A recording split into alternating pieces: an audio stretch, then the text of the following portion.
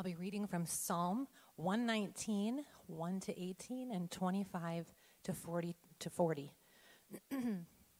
Blessed are those whose ways are blameless, who walk according to the law of the Lord. Blessed are those who keep his statutes and seek him with all their heart. They do no wrong, but follow his ways.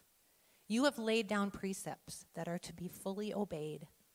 Oh, that my ways were steadfast in obeying your decrees.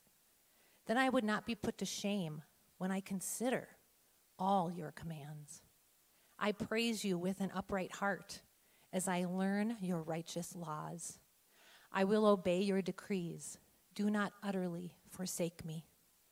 How can a young person stay on the path of purity? By living according to your word. I seek you with all my heart. Do not let me stray from your commands. I have hidden your word in my heart, that I might not sin against you. Praise be to you, Lord. Teach me your decrees. With my lips, I recount all the laws that come from your mouth. I rejoice in following your statutes as one rejoices in great riches.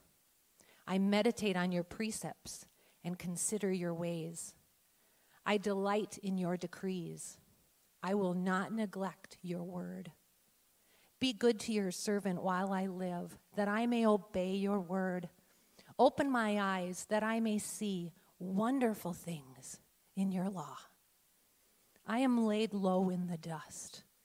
Preserve my life according to your word. I gave an account of my ways, and you answered me. Teach me your decrees. Cause me to understand the way of your precepts, that I may meditate on your wonderful deeds. My soul is weary with sorrow. Strengthen me according to your word. Keep me from deceitful ways. Be gracious to me and teach me your law.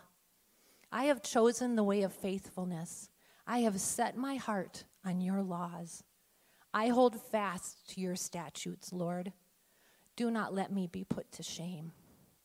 I run in the path of your commands, for you have broadened my understanding. Teach me, Lord, the way of your decrees, that I may follow it to the end. Give me understanding, so that I may keep your law and obey it with all my heart. Direct me in the path of your commands, for there I find delight. Turn my heart toward your statutes and not toward selfish gain. Turn my eyes away from worthless things. Preserve my life according to your word. Fulfill your promise to your servant so that you may be feared. Take away the disgrace I dread, for your laws are good. How I long for your precepts. In your righteousness, preserve my life. Let's give Jane a round of applause. You may be seated. Thanks, Jane. Oh, that was awesome. Yeah, you guys can be seated. For those of you who don't know, Jane is our office director. She's the one really running things around here, okay, if anybody's wondering. So she's at least responsible for all the good things that happen around here, okay? I'm usually responsible for the nuts, okay. But we're thankful to have Jane on staff, and even more thankful to have her a part of our church family. That was great. For those of you who don't know who I am, my name is Brent Hall. I'm the lead pastor here at Edinburgh Church. You can say I'm representing Trout Lake Camp. This morning, our youth are right now at Trout Lake, and I would just ask that, church, you keep them in your prayers. They're going to be heading home today, and we're praying that God does a work in all of those youth and leaders' lives. We're in a series right now called What If There's More? What if there's more? I'm trying to get us to think about, what if there's more to Christianity than we think? What if there's more to this whole church thing than we think? What if there's more to our spirituality than we think is possible? What if there's more? Growing up, I grew up in a very flat geographical area. The city, suburban area I grew up in, very flat. We didn't even really have hills where I grew up, and that was all I knew. The farthest I had gone, I did one time take a trip to Oklahoma. You know what the best part of Oklahoma is? Leaving, yeah. It's leaving. So it wasn't that eye-opening, but then when I was a teenager, I got to take a road trip out to Colorado and see the Rocky Mountains. Now, I had seen pictures of mountains, maybe seen them in movies and things like that, but to actually be driving in and see snow-capped mountains and smell mountain air, to experience it, honestly, for me, it was life-changing.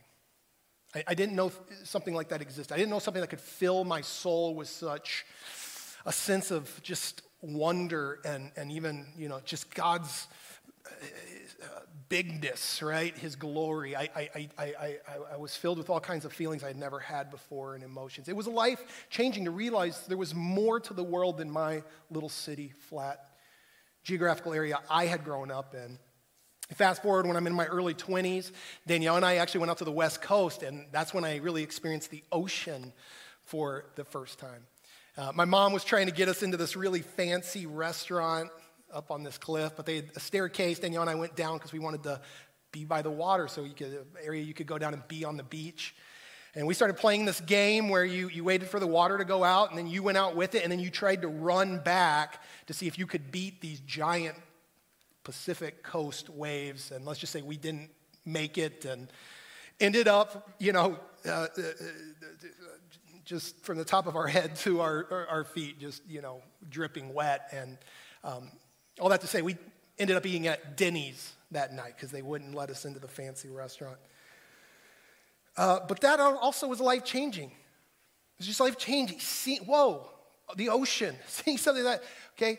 And listen, you could travel the world, but you won't travel all that this world has in a lifetime. There's so much to explore. There's so much more than maybe we think. And our spirituality is a lot like that. A lot of us, we live within our little flat geographical city of spirituality, and we think that's all there is. Our traditions, maybe even our corner of theology, and we think that's all there is. But I'm here to tell you there is so much more to God and to our faith and to this thing we call Christianity. There's so much more for all of us. None of us have arrived. And in fact, I'm here to tell you, we never really will arrive. Sometimes we think when we get to heaven, we've arrived. The 18th century Puritan preacher Jonathan Edwards opened my eyes to the idea that he said, we're going to keep learning about God, having new ideas about God for all eternity because God is an infinite God. Do you believe that? You're never going to tap out God. You're never going to explore all there is. We're going to keep having these new revelations about his character and his goodness, which I would assume means we're going to continue to have deeper levels of senses of awe and wonder in our heart and joy and peace that comes along with that for all eternity. We will never really arrive. We just keep learning and growing and going deeper. Our lives are improved as a result. And here's the good news. We don't have to wait till heaven. We get to start that journey today. Amen?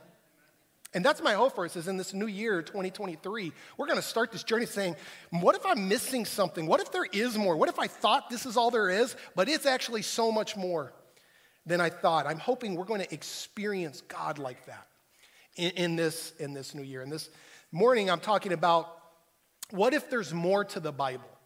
Okay, what if there's more to the Bible than we think? Because we can oftentimes have all kinds of notions and assumptions about the Bible. It's just another religious book, or, it's a book full of wisdom, but that's really all it is. But look at what the Apostle Paul says in 2 Timothy 3:16. He says, all Scripture is God-breathed and is useful for teaching, rebuking, correcting, and training in righteousness. This idea of God-breathed, some of your translations traditionally say inspired. All Scripture is inspired, but The problem with that word is when we hear inspiration, we think of like an artist that was inspired to write a song or an artist who was inspired to paint a painting. That's not what this word means. This is beyond that. It means God breathed. It's a Greek word that's a compound word. It's made up of two words. The word theos, which means God, and then the word pneuma, which means spirit or breath or wind. And it puts these two Greek words together, and you get this idea of God breathed, God spirited. God working through these human authors, yes, using their personality and their writing styles. But it's God speaking exactly what he wants to say through them to us. It's what we call special revelation. This is different from general revelation, okay? Or natural revelation. General revelation, natural revelation, it has to do with nature and what our reason can figure out. The problem with that is we are limited. Our reason and what we can understand is limited. We need revelation outside of ourselves. We need revelation outside of our world to tell us the deeper truths of life. And this is what God gives us. He gives us special revelation. I'll give you an example of that. We know historically a man named Jesus died on the cross. That's a historical fact. Jesus died. But why? What was the point of that death? What did that death do? Why did Jesus going on the cross save us from our sin? Well, the Bible gives us the answer. It gives us special revelation that God used Jesus to take our sin upon himself and die with it in himself so that we could be cleansed of our sin and forgiven and spend all eternity with him. Okay? Human reason can't figure that out. Nature can't tell us that. We need special revelation. We need a word. We need the word of God. The Bible's unique in that it's actually a compilation of books. It's actually made up of 66 books, 27 in the New Testament, 39 in the Old Testament. It was written over a period of 1,500 years. It was written on 3 different continents by people who never met each other, 3 different languages. And here's what's incredible about the Bible. It all tells one single story. God's plan for redemption. So all these people who never met, we often approach the Bible and we think it's all these disjointed books that just got somehow shoved together. And no, we see God behind all these authors who didn't even know each other and didn't know what the other authors were. But it all is pointing us to Jesus and telling us God's plan through Jesus Christ to save the world. That's incredible in and of itself. In fact, we did a series a little over a year ago called The Scarlet Thread, if you want to check it out on our website, where we showed just how the book of Genesis, just worked through Genesis to show how it pointed. Even the first book of the Bible was pointing us to Jesus, getting us ready, foreshadowing for Jesus. One of the things I've learned about the Bible, I like dramas. I like TV shows that are good dramas. I hate like shallow dramas. I want deep dramas. And I've watched a lot of good ones, friends. I'll tell you, nothing is as dramatic as this book. You want to read a drama? You want to see foreshadowing? If you're a writer, learn from this book.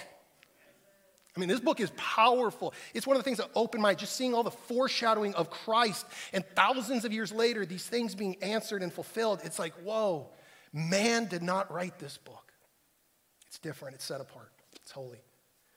In fact, one of the specific areas we see that is with something called prophecy. You have some very explicit prophecies in the Bible that are in the Old Testament, get answered in the New Testament, fulfilled in Christ. A guy by the name of Peter Stoner, he was a mathematician, but he also loved the Bible and prophecies in particular. And so he set out to discover what are the odds that just 8 of the prophecies would be fulfilled in one person, in Jesus. What are the odds of 8 prophecies being fulfilled in Jesus? And so these are very explicit prophecies, by the way. We're talking about things like the fact that he would be born in the town of Bethlehem. By the way, Bethlehem was probably a town of 100 people or less. It was a very small town. So to make that kind of prediction is pretty significant. The fact that he'd be betrayed with 30 pieces of silver, that exact number is given us and is prophesied almost 1,000 years before Christ. The fact that he'd be born of a virgin, things like this, okay? Just 8, he looked at 8 of the prophecies. By the way, there's 60 explicit prophecies. He just looked on 8 to find out what are the odds. And here's what he discovered. He discovered the odds, it is 1 out of 100 quadrillion. Growing up, I thought quadrillion was a made-up word. Anybody else? It's actually it comes after a trillion. And we can't even get our minds around how big a trillion is. And he discovered it was 1 out of 100 quadrillion. In fact, the American Scientific Association backed that up and verified that to be the case.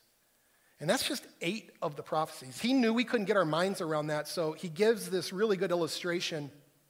And he says, imagine you stack quarters a foot high all throughout the state of Texas. Now, you know how big Texas is, right? If you ever have to drive through it, it's going to be half your trip, okay? It's a big state. In fact, it's more than twice the square footage of Minnesota. So just so we better understand, let's use Minnesota. The idea is you stack quarters. Everywhere you look, there's quarters stacked a foot high, and one is a special marked quarter that's some random place. Let's say it's up by Bemidji. And then somebody starts off in the Twin Cities, you blindfold him, and they walk until they feel ready, and then they bend down in the first quarter they pick up. He said it would be that's the chances of those prophecies being fulfilled, that person would pick up that special marked quarter. We recognize the odds of that are impossible. Prophecy is one of those things that can help us realize how true God's word is. And by the way, an assumption many people make is they think other religious books have prophecies too. They don't. The Quran has 0 prophecies. Other religious books have 0 explicit prophecies. This is something unique to the Bible. Do you think maybe we should read it? Maybe this is a book we should explore and want to know, because friends, this is God's word to us. And all of us need to hear from God. Danielle and I met at a 1-year Bible school out in Colorado. It was a school made up of 44 students, that's all. So it was really easy to find a spouse. I only had to, compete with 22 other chumps. And I spotted Danielle. The joke I always tell, my favorite joke, is I saw her, she saw me. It was love at first sight. And I eventually fell in love with her too. I said I wouldn't tell that because she's in this service. So I love you, honey. She hates that joke. But we did. We got to know each other. We started just talking. And here was the problem. It was only a 1-year school, and so it was coming to an end. She's coming back up to her home state of Minnesota. I'm going to work at a Christian camp out in Washington. What's going to happen to us? We're teenagers, states apart. My family's down in Texas. We're not sure if we're ever going to see each other again. I'm working at this camp. They didn't want us really talking with outsiders for the summer, so it was really hard to communicate. Well, one day, one of the counselors comes up and says, you've got to get to the phone. You have a family emergency. Now, for any young people in here, this might be hard to believe. This was back in the day before everyone had cell phones. The phone was actually attached to a wall. And so I had to go to this special building, and I'm thinking, what is going on? I'm rushing, and I answer the phone, and it's Danielle. She says, hey. I said, hey. It's so good to hear your voice. And we talked, and we started planning, and we started dreaming and scheming. How are we going to make this thing work after this summer? And she started telling me about Northwestern College. And so I said, maybe I should check out Northwestern College. So we just started planning, and one thing led to another, and eventually I'm at Northwestern College. Why? Because I got a word. I got a word from Danielle. Let's just say I had a lot of family emergencies that summer. They started wondering what was wrong with my family. A lot, but it was Danielle. I needed a word. I needed to hear. Do you want to say we need a word when it comes to God? You need a word. You need to hear from him. You need to know him. You need to plan. You need to scheme with God. We need a word. Jesus tells this parable, gives us this parable in Matthew 7. He says, everyone who hears these words of mine and puts them into practice is like a wise man who built his house on the rock. The rain came down, the streams rose, and the winds blew and beat against that house. Yet it did not fall because it had its foundation on the rock. So this is a house built on a firm foundation. But then everyone who hears these words of mine and does not put them into practice, he's like a foolish man who built his house on sand. The rain came down, the streams rose, and the winds blew and beat against that house, and it fell with a great crash. So many people building their life on sandy foundations. You know, all of us build our life on something. All of us build our life on some belief, on some philosophy. And what Jesus is saying, if we'll take his word and put his word into practice, you will build your life on a foundation that when the storms of life come, he didn't say if they come. He said, right, they're going to come. When they come, you will still be standing. Your life will hold up. You know, one way we should think about the Bible, it's like a foundation. You want to build your life on this book. You want to stand upon this book. You want to put these words into practice because, friends, you want a good life? You need a good foundation. You want a life that's going to last and make it through to the end with glory that God gives? You're going to need a solid foundation to build your life upon. I'm so glad that I've chosen to build my life upon this book. You know, Danielle and I, we've also had our share of fights, you know, over the years since we've been married. And I don't even remember what it was on one occasion, but we were mad at each other. We weren't talking. I was going to bed at night. It was like, you know, a little chilly next to me, right? Sleeping next to Antarctica. You know. Some walls were going up. And I was sticking to my side and what I thought, and I wasn't going to back down. And that next morning I get up and I'm in the Word. and I come to Ephesians 5:25, which says this. It says, husbands, love your wives as Christ loved the church and gave himself up for her. Really? Right? And I went to work, and I mean, God was just, it was just working on my heart. And by the time I got home, I knew what I had to do. I had to go sit down with Danielle. I had to humble myself. I had to say I'm sorry, apologize for something. And so that those walls came down. And I can't tell you how many times God's word has spoken to me when I needed it so that I made a decision that led to my good. So that something small didn't become something big and tragic. No, God will hit us with his word to correct and help us get on the path that's going to lead to life everlasting. When we build our life on his word. You know, those of you who know my story, know what I come out of. You know. I was in this very desperate place, and I was thirsty, and I was hungry, and I remember opening up the Word of God, and I started with Genesis 1, because, right, that's where, when you open up a book, that's where you want to start. You want to You want to start with the opening. So that's all I knew to do at that time. So I opened up to Genesis and I started reading. And friends, it was like, man, the Bible was it was like God had written the Bible specifically for me. Some of you know what I'm talking about right now. It was like it was speaking. It was like I was in the garden. It was like I was the one who ate the fruit. I turned my back on God. It was like everything it was saying I related to. It was so relatable. And then I read through Exodus and God's goodness and his salvation and how he can do miracles. And I was just amazed. And then I got into Leviticus. Wheels came off a little bit at that point. Okay, so you just skip Leviticus. I love it. Just skip it. Okay. It's terrible pastoral advice.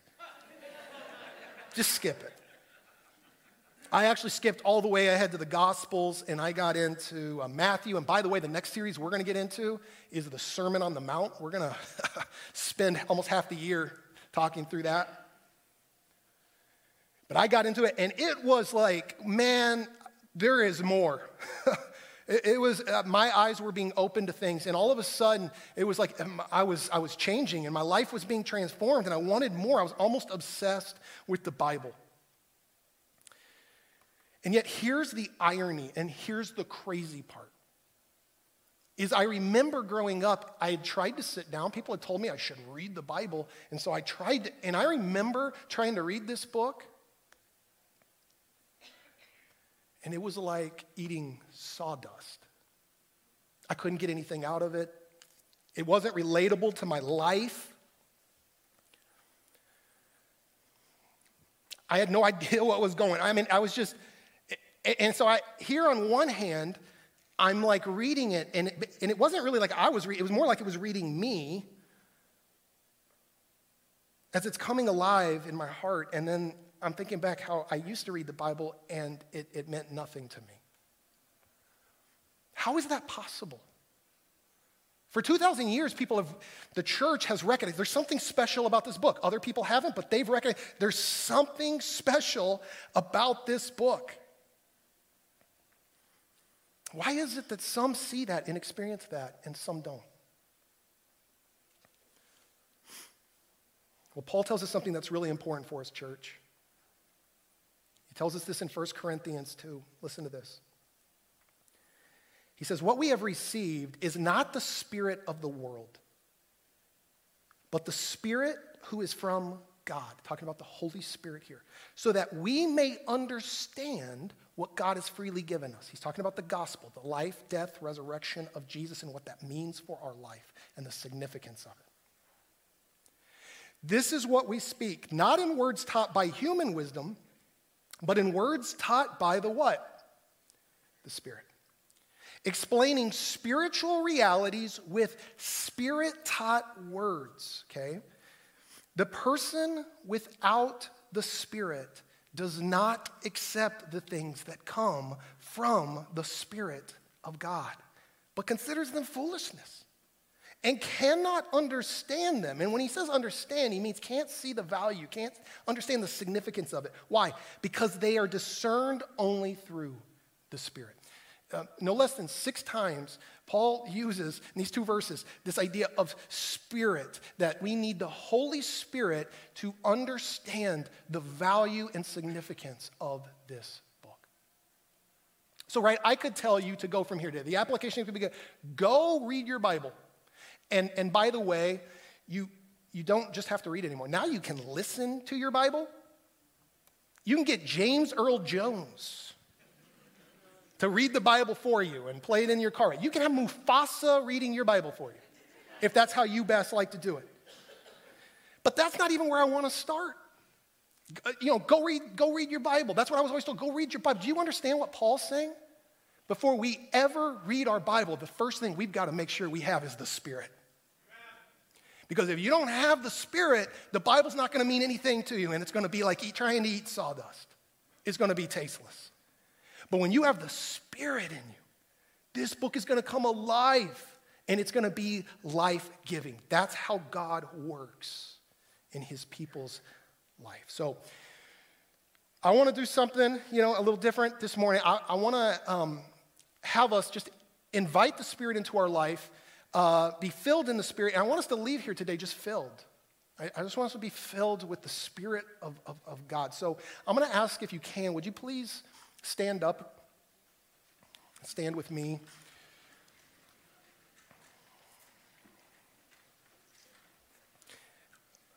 If you're willing, put your hands out like this. This is a posture of receiving. What we're saying is we want to receive. We want to receive God. We want to receive His Spirit working in our life. And I'm going to pray for us. Father, we invite your Spirit into our lives, into our church. Maybe there's some here today who have never received the Holy Spirit. Friends, that happens. Every believer receives the Holy Spirit. Maybe today's the day you need to surrender your life to Christ and His Word so that the Spirit comes and resides in you. Maybe today's the day some of you need to just say, God, I confess I'm a sinner, but I want your grace. I want what Christ has done for me applied to my life so that I can come into a relationship with you and now have you come live inside of me with your Spirit. Let's receive that. If you've never received that, just receive it. It's a free gift. I don't know why you wouldn't want it. And others of us, maybe the Spirit's been a little dormant in us. We already have the Spirit, but we haven't been filled with the Spirit lately. And so I'm just going to pray, God, would you just fill us today through Christ and what He's done? Would you fill us with the power of your Holy Spirit that we would walk out of here today and know that you are with us?